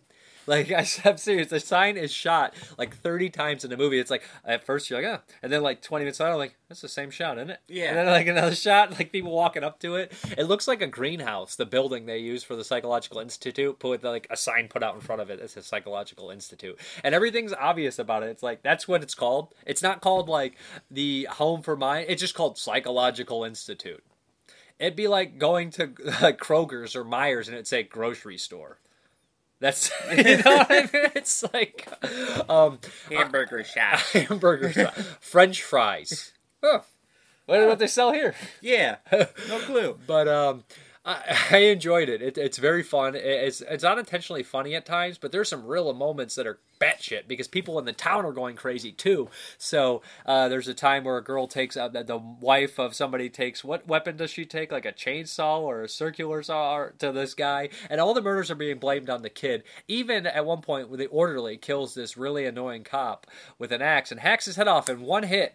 And then he sees a bunch of cops pulling up, and he's got the axe in hand. He's like, he did it! He chopped his head off, and he throws the axe down. He's still holding the axe. It's just so ridiculous at times like that. But the whole town is, again, being manipulated by these brainwaves. There is some decent nudity in here, too, which I enjoyed seeing how they shoehorn it in there. That's actually a great scene. And I always remember that from being a kid, too. Who played the orderly? I don't know. Didn't we look him up and he was did. in something else and we started laughing? He was in something else, but he looks like Randall Texas Cobb, but it's not. He's in something else, too, that we looked up and we're like, oh, yeah, he is that guy, but I can't remember what he actually is from. I thoroughly enjoyed him. There's a few chase scenes with him where, he kind of, gives up and he just, takes a gun and just starts, shooting down random hallways. It's fun. It's fun. Stupid as shit, but it's enjoyable. It's a good, bad movie, but it's not really bad. It's also very interesting in what they're doing. It's I don't think I've ever seen anything quite like it, to be honest. Mm-hmm. And it's got a giant meatball. And the brain does look really cool. Yeah, he's a meatball. He's a meatball. With teeth. And at the end, they set up how the demise of the brain's so obvious. That's why they shoehorn that stupid frickin' toilet. Yeah, the sodium, whatever it is. Just sodium? Sodium, flush it down the toilet, and then you're like, it explodes it, and then later on, you're like, okay. We're in the boiler room, and there's signs over it says, do not use sodium in here. It's like, okay, why? There's lots of corners cut to make it a little bit easier on the filmmakers, but I'm fine with that. It is a low-budget movie, like I said. I think this director went on to do some other things too, but I can't remember exactly. This is the first movie I watched for this week, so. But I really like to see a Blu-ray release of this movie. I think that it could be one of those midnight movies that has a really big following, to be honest, don't you? Mm-hmm. This screams like, I mean, when people are like, I love Troll 2 and Maximum Overdrive, this is so like that, and it's so much fun, and I think it would be a really good seller. I think The Brain is a cool movie, and I always remembered it. I always stuck out to me, and I'm glad I got to revisit it for the VHS voyage. Was this after Reanimator? Yeah, I'm sure it was. Reanimator was 85. This was 88. Oh, okay. David Gale didn't live very long. He died pretty young, if I remember correctly. So, I mean, that's why nobody ever sees him at like horror conventions or anything like that. So, but I think David Gale is kind of like totally underrated, like horror guy. I know Joe Bob Briggs said that too when he did the 24-hour marathon, but I always thought he was great. But yeah, everybody likes him. He's good in that too. He has a good time.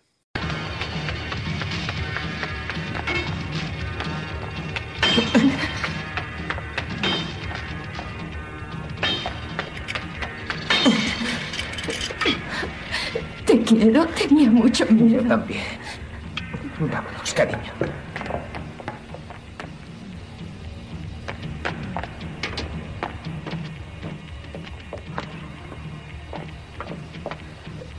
Hay que salir.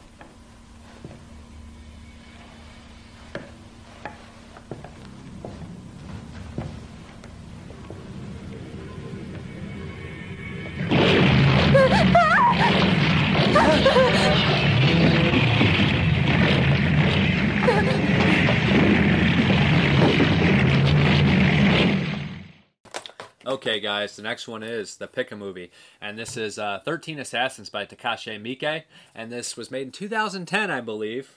Probably wrong on that, too. But this was picked by Jason Willard, and I had this sitting around. This is actually a remake of 13 Assassins made in the 60s, I believe, and this is semi-based on a true story. One of the characters in the movie actually existed in history. What we have here is this guy who's coming into power. He's going to be in more power, and he is a tyrant. He is a monster, and nobody wants him around, but nobody can do anything about it until somebody sets forth and determines that he is breaking the law and whatnot, and has to send these 13 assassins to take care of him. That's basically the plot of the movie. It's a lot like, you know, the Magnificent Seven, where we have very few versus very many. Originally done in the Seven Samurai, which I've not seen. Of course, I've seen the Magnificent Seven and Battle Beyond the Stars and all the movies that were rip-offs or remakes of Seven Samurai, but I haven't seen this one, the Seven Samurai. But I know the story. So we have a small army versus a large army, and they have to use their wits, and they have to be the best of the best. They assemble the 13 assassins to do this mission. The lead guy is great. I love his character. And all the people that this kind of ragtag team of people that they pick are also very interesting. There's about 5 or 6 that stand out that are completely, you know, unforgettable. The guy with the spear, the crazy woodsman they find, the son, the gambler, the nephew, the gambler, and stuff like that. There's a bunch of them, and there's a couple characters that really stand out, like I said. And they have to stop this army from traveling with this big dog guy they want to stop. I don't necessarily remember what they call him. They don't call him a shogun, but he's an animal. He is one of the most despicable villains I've ever seen. He is cruel. He wants to bring back the war to Japan in a peaceful time. So that's why they must stop him. And the stuff he's done is absolutely horrible. He cut off a poor woman's arms and legs for no reason and destroyed her whole village, stuff like that. So they want to stop him, and they have to use their wits. They help have people like stop barricades, and so they can corner them in this small town. And like I said, it's 200 versus 13, so they use smart things like explosion tactics, booby traps, and their brute force. The acting is great. everything about this movie's great, to be honest. There is some CGI used in here, but it's not terrible, and the movie's so good you don't care. Most of it's practical, most of it's amazing. The blood splatters, you're attached to all the characters, so when they die, you feel bad, you feel horrible. You're hoping for them to pull through. And there's lots of great stuff here. I don't want to spoil too much, but this kind of story never ends well for the heroes. But there's lots of great sword fights, and there's a great dynamic between the lead, protector of the main bad guy. He and the lead of the 13 assassins have this history with each other, and they have this other guy, they have to honor what it is to be the difference between being a samurai. One says, I want to protect people, protect the peacefulness, the tranquility, and the other is, I protect my master no matter what. And that's the difference in these samurais, and that's the difference in the way they look at things and justify what they're doing. And that battle is going to be, it's definitely going to be there, and it's going to eventually happen. And it's a great battle, to be honest. It's very short. It's not as long as you would expect, but I really enjoyed it. But, it's just so many good things happening here. There's a little bit of comedy that it fits, and there's like 18 minutes of deleted scenes. And the deleted scenes, I watched all of them, and a lot of them are great. A lot of them build in characters. There's even a couple death scenes in those deleted scenes of main characters that they only show the aftermath of, which I wish they should have stayed in there. But the 18 minutes has a lot of comedy, especially with the crazy mountain man. And that stuff plays in well to the ending of the movie, because this character seems larger than life at the end and everything, and you don't want to, without spoiling too much, these scenes play into what happens at the end, and without them, it doesn't make as much sense, doesn't bother me. But some of the scenes probably were best left on the cutting room floor, especially a scene where he visits a bunch of prostitutes and they're all completely sore from it.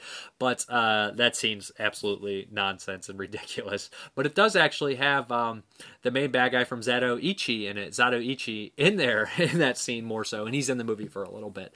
But it has like this political nature of how Japan worked at the time, which I enjoyed seeing. The battles are great. The first movie, it's a couple hour long movie, and the first hour is kind of them on their way to the mission, meeting all the characters, and the second hour is a giant battle. Similar to The Dirty Dozen, where you set up these 12 guys on a suicide mission, you learn who they are, you like all the characters, they have some comedy moments and some bonding, and then you're going to see all these guys get wasted in a blaze of glory. I love that kind of thing. I've always loved that kind of thing, and this one's one of the best ones I've seen like it. 13 Assassins, great characters, great fights, and really cool stuff. I really highly recommend it. Anybody will enjoy this kind of thing, I'm pretty sure. If you like action movies, if you like, samurai movies or westerns or anything like that, check it out for sure.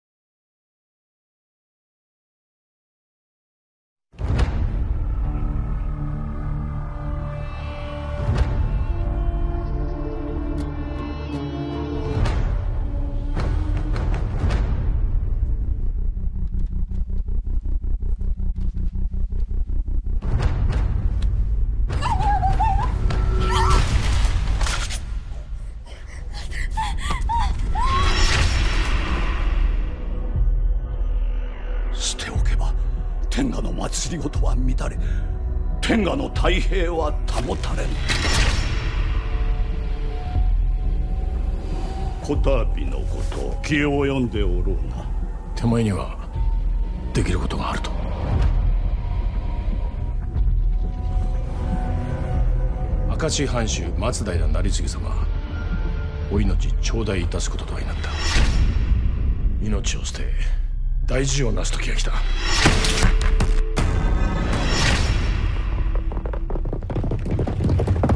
明石が動きました。明石の人数ははるかに多い。200は超えておりましょう。13人。おのど方覚悟はよいな。おう。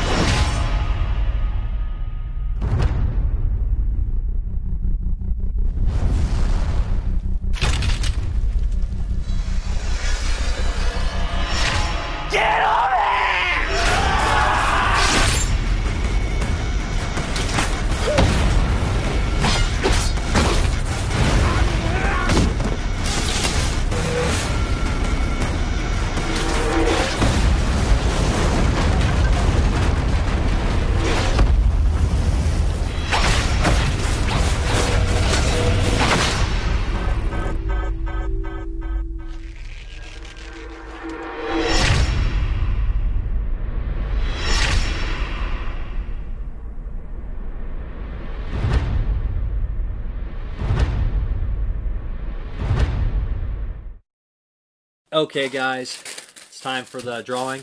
Now, I'm thinking about actually, a lot of people were complaining that I've not been drawn. I checked, your names are in the bag, so don't worry about it. But I'm thinking about just not taking any more entries in the bag until everybody's drawn out and resetting it so everybody gets a chance. Let me know if you like this, but for now, I'm going to take this is going to be maybe the last week I take some entries in there until the bag's drawn out. But if you want to enter, just leave your name on YouTube or on the Screaming Toilet page, and I'll take you out. But I'm going to draw you, or I'll add you in, you know what I mean? And your name will stay in until you're drawn. I know Derek B won last week, and I think he wants me to do Shakedown. Who's going to get drawn out this week? It is Rick Peters. There you go. So let me know what you want me to watch, Rick Peters. ASAP, and I'll get on it. Okay, guys. What the questions? Questions for the week were, if you want to ask a question, same thing, do it on YouTube or the Screaming Toilet, and I'll answer it. Question, Peter Iglin. This is a hard one, even for me, because I know we both like the genre. What are your top favorite revenge films? Mine are, off the top of my head, Get Carter, Coffee, Rolling Thunder, Dead Man's Shoes, and Blue Ruin. Oh, I forgot Once Upon a Time in the West, which is my #1 favorite movie. That is a very hard question, to be honest, because even those movies you named, I like quite a bit. Coffee, Dead Man's Shoes, Blue Ruin, I love those. Once Upon a Time in the West, I love all those. Rolling Thunder's a cool movie, so, that's tough. Top 5 favorite revenge films. Off the top of my head, I'm going to do it. Darkman, I think that's a great one. I'm going to try to go a little bit less obvious than some people would think. Darkman, A Gun for Jennifer. It's not necessarily a revenge film. It's kind of a vigilante film, but I feel like these people are getting revenge on society in a way. So that's 2. These aren't my personal favorites. These are just 5 off the top of my head I like. Thriller, A Cruel Picture. Awesome movie. What else do we have here? Revenge film. You know what? I'm going to do Dead Man's Shoes as well because I don't think enough people talk about that movie. I think that's a great movie. Dead Man's Shoes. What else do we have? I'm trying to think off the top of my head. What's a revenge movie that I absolutely love? Posse's on there. Tombstone's a revenge movie, to be honest. Once Upon a Time in the West. There's so many good revenge movies. Almost all the best movies are revenge movies. RoboCop. We'll go with RoboCop. Love RoboCop. Okay. And then we have Andrew DMB. Anyways, your thoughts on film-related podcasts, your faves and recommendations. I know I hear you talk about Shockwaves and Pure Cinema a lot, which are 2 of my faves as well, as Junk Food Dinner, and from your YouTube community, the 22 Shots, which you seem to be a fan of as well. Anyway, you might also recommend, you'd also recommend, ever listen to Junk Food at all? I've never listened to Junk Food. I'll check it out. But some other ones that I would recommend, like I said, those 3 I love, Pure Cinema Podcast, Shockwaves, 22 Shots of Moods and Horror. Check out Exploding Heads if you like them. They're really good. I would also recommend Just the Disc is a good podcast. Who else pops up? Bloody Good Horror. They do some really good stuff. I'm trying to think. Screamcast is a fun one. So I'm probably going to miss a couple that I actually really enjoy, but those ones off the top of my head I really dig. Projection Booth occasionally I'll listen to, but those things are like 5 hours long. And then there's Supporting Characters. I listen to that occasionally. There's some good stuff in there. There's lots of good podcasts out there and whatnot, but Exploding Heads is really good too. I've been listening to them a lot lately. Those guys are really funny. So that's another one. And he has some more questions. If you were ever asked or interested in doing a podcast on your own, I used to. The Shut Up Brandon feed actually has like old podcasts where I did them with Dustin Mills and Brandon Salkill. And I still would like to do that again, but it's so hard to find 2 other people that are going to be able to do it every week and finding a time slot and finding the time to do it. Oh, and he also asked, would love to see you evolve each of your vids. And, oh yeah, just out of the blue, HUD with Paul Newman. Seen it or not? No, I have not. Paul Newman, I need to see more of his work, to be honest. John Wilhelm, who is a character in a horror movie that you generally hate seeing dying? Trying to think. Characters I hated seeing dying. There's sometimes I'll watch a movie and then a character will bite it, and I'll just be way less interested in watching it if that ever happened. I remember Savage Weekend. There's a gay character in that movie, and usually, like in the movies, they make the gay character super stereotypical, and just everybody's like, okay, it's the same thing over and over again. He was in this, but he was also the most likable character in the movie. So when he drops out of Savage Weekend, it just makes the movie less watchable. I don't know if I hated seeing him go, but I just definitely didn't like his placement when he went. Characters I hate see dying. Roger from Dawn of the Dead's it's a bummer. But I don't hate seeing it because it's such a beautiful scene. Some other ones that I watched were Cullibus. I feel really bad for the people I hate in that one. But like characters I hate see dying that aren't horror movies. Cable Hogue's pretty sad. Sad death. But they're so set up so well that it's just too perfect. But there's a couple things that I do hate. Like I said, I don't... when they take their best actor or best character and kill him off first, I kind of hate that. Nick Mua, your favorite classical horror movie actor? It's Sir Christopher Lee for me. Mine is Vincent Price. Can't beat Price. Probably followed by Peter Cushing and Donald Pleasant's Tide. I really like them too. We know that at times books have become crappy movies, but can a movie be made into a decent novel? I'm sure. I know that there's tons of graphic novels based off movies and books. Based off movies that are actually really good. That people probably enjoy. I know like all the big movies have had their graphic novels done, and people seem to enjoy those. So I'd say that they probably can be made into a decent novel. I remember reading the Darkman novelization, and I enjoyed it for what it was. But and that was made after the movie, so it can happen. They can be all right. Dracula says I have great taste. Again, great name. Question of the week offering. I'm a lifelong musician. We never stop working at getting better. What are you currently doing to work on your acting chops or your own works in film? Or what would you like to be able to do if you had more time/funds? If I had more funds/time, I would definitely go back to college and get a degree in filmmaking. Only for the technical stuff. I would want to learn more about the technical stuff and whatnot. How to use the camera, because I like to do everything. I would like to do everything myself, to be honest. But what I do, I sometimes I don't like memorize lines or like unless I got a role coming up, obviously. But if I get a role, I figure out who this guy is or this character is, and I just think who this person is to me, and I think of people I know in real life or characters I've seen in movies and take my own take on them, and I kind of mix them together. I know you're not necessarily asking that, and then I come up with developing a voice, and I get the lines down and my inflection and things like that, and I go over the lines tons of times. I record myself saying it, record myself saying the other people's lines so I can remember everything, my cues, and I think about it, and I go over it for hours. So that's how I do that, and when I don't have roles, I'm always constantly watching tons of movies and seeing movies that I normally wouldn't watch. Somebody once told me that was a very smart person. They said, if you love horror movies, if you want to make horror movies, watch all sorts of movies, because you'll see things and you'll learn things that you normally wouldn't learn from horror movies that are great ways to make films. So, and that's a good piece of advice. So I'm always watching tons of different movies. I love all movies. So that's, I think, a way to do it. And I'm always like kind of coming up with ideas and writing things down and thinking about the next movie. And I have like 5 or 6 movies I'd want to make, but I haven't fleshed them out enough to actually think that they'd be good enough to make into a feature yet. When I do that eventually, I probably will make another one. So I'm always thinking about making movies or being in movies, but I'm not, or characters I will know I want to play, but I'm not necessarily like going to like theater or anything right now currently, but I probably would do that too if I had more time and funds. Tim Hayes, is it me or whenever Ron Jeremy is cast in non-porn films, he always casts in comedy roles? No doubt for sure. I think that's just because a lot of people see him and it's like a gimmick that they're like, oh, it's Ron Jeremy, I know who that is, and they probably just can't take him seriously at times. I know Boondock Saints, he has kind of his more serious role. And I always enjoy seeing him. He's actually always pretty funny and pretty solid actor in all his movies. Have you shown off your Midnight Movie box sets before? No, sir. I see only 2 of them behind you, so guessing that's all those 2 they have. Yeah, those are the only 2 they have. And if I do show those, I'll probably just show my other Media Blasters box sets as well. And here are the answers for the last question I asked. I asked if you guys would ever want to see me cover a horror franchise, and if yes, which one, and who would you want me to cover it with? Who was an old guest of the show?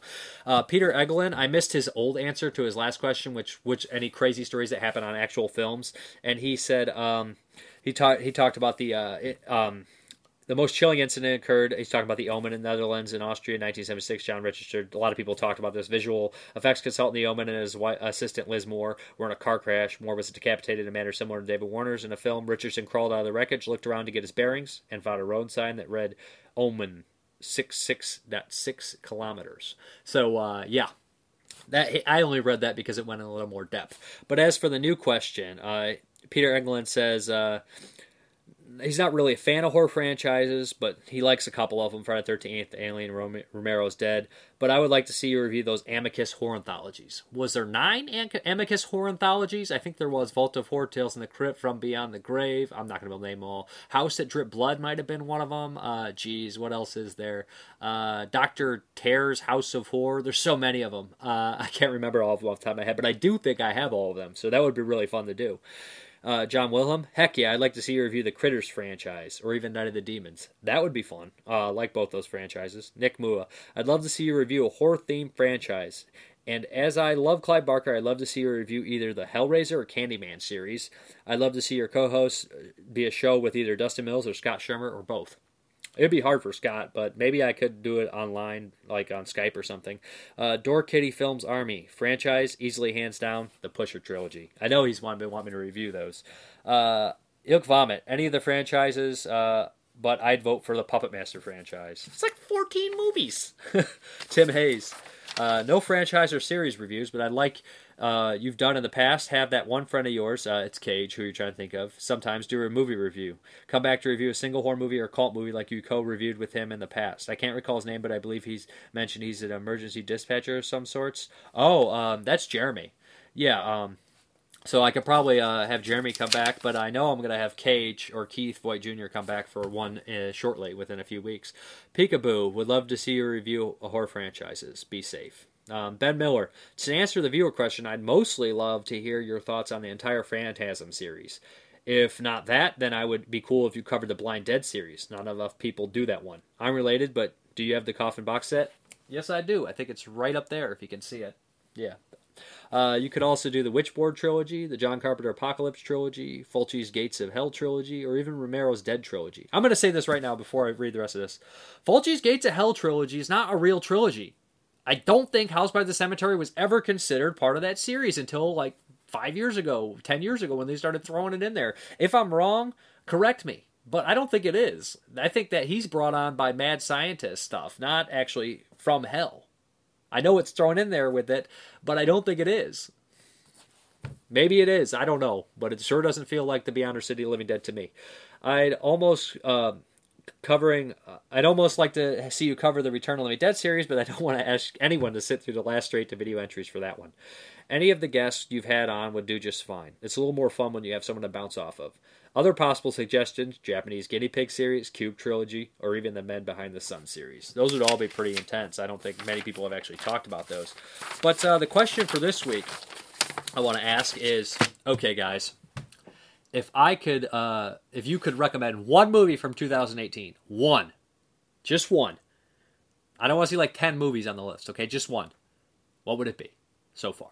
One movie from 2018. What would it be? I'm just curious, because maybe I missed it, and I want to see it. So that's one movie from 2018 that you can recommend so far. Okay, guys, I guess we will hop into the update. Okay, guys, here we go into the update. This is part of the Vinegar Syndrome bundle, Blu-ray bundle, Body Melt. I haven't seen this in a long time. I did hear some people say that this has never been released on DVD or Blu-ray. That is not correct. It was released twice on DVD, once by Scorpion. This is the first time it's ever hit Blu-ray in the States, as far as I'm concerned. I believe Umbrella released a Blu-ray. But it's been a long time since I've seen this one. Remember it having some cool, gory moments. I don't remember it being great, but I know that Shockwaves just did they loved it. I remember it being kind of gross and fairly cool. I'm looking forward to revisiting. I also got Dead Dudes in the House, but you guys saw that in the actual video. Here is Memories with Miss, what did I not even bother, Aggie, which I don't know much about this movie. I love the cover art. I love the puzzle thing here going on. The puzzle motif. But I don't know much about it. I'm not even sure if this is a hardcore film or not, but I collect all the Blu-rays they have there. But yeah. Love Vinegar Syndrome. I'm caught up on all their Blu-ray releases thus far. They have a hell of an October coming. Scream for Help. Heard lots of things about this one. Directed by Michael Winner, written by Tom Holland. Very unhappy with how it turned out, Tom Holland. That's why he decided to direct Fright Night. I know that Shockwaves loves this movie. They always talk about how batshit crazy and weird it is. So I'm excited to check it out. Then we have God's Bloody Acre and So Sad About Gloria. This is a double feature from Dark Force. Drive-in feature, the fourth one. Not seen either of these, but looking forward to checking it out. Then we got Slave of the Cannibal God, a.k.a. Mountain of the Cannibal God, by Sergio Martino. This has Ursula Andress in it from the Bond movies, and Stacy Keach, who I love. I haven't seen this in a very long time. I remember liking this one, and Sergio Martino had done 3 jungle adventure movies, including this one, Big Alligator River, and Island of the Fishmen, a.k.a. Screamers. The retitled Corman name is Screamers. Not to be confused with the Peter Weller movie Screamers. But regardless, Slave of the Cannibal God is awesome. If I remember correctly. Stacy Keach, yep. And there's an infamous pig scene. I don't even remember what it is, but I remember it's infamous. I think I do. And we have Ouija Blood Ritual by Dustin Mills. This is his newest release. I saw this at a screening, and I don't really like found footage movies or ghost movies, but I knew Dustin would take such a different approach to it, and he did. It's well acted, it's well made, and it has some scary moments. I'm a big Dustin Mills fan. He's also one of my best friends, so yeah. But I think it's cool. Then we have the Nightmare on Elm Street box set right here. This was too cheap to pass up, $25, which means it's probably getting a release from Scream Factory or something. But yeah, this is all the original 7 movies. I had them on Vudu, I had them on DVD, so this is kind of a slight upgrade for the price. Nightmare on Elm Street. When I was a kid, this was my favorite series, but there's a lot of stinkers in this series, isn't there? I mean, I don't like 5. That's really the only one I don't like at all. The other ones I like to a certain extent. Then we have Mom and Dad with Nicolas Cage and Selma Blair. I've heard good things about this one. Heard it's completely batshit. And after watching Mandy, I was like, Nick Cage, man. I used to be one of those guys that liked a lot of his old performances and was confused by some of his new performances. But I guess I'm a fan of the Cage rage now because it works so well in Mandy, and I hear it works well in this one too, but that's Mom and Dad. We have some DVDs I got pretty cheap. Mohawk was a couple bucks. I know it's on Blu-ray, but I saw part of this on Netflix, and I like his other movie, We're Still Here, but this I could not get through. Even the trailer to me looked bad. Like, I was like, ugh, it looks awful. I don't know why. It just could not check my attention. I think it's very hard to make a no budget period piece, and it looks like it shows. I couldn't get into it, but I'm willing to give it another chance for sure. Then we got the remake of Blood Feast on DVD. Again, very cheap, family video. I know Ryan Nicholson did the effects in here, so I was curious to check it out. I'm not the hugest fan of Blood Feast. You guys all know this, and I've seen a lot of the movies that are supposed sequels or ripoffs, or Blood Diner.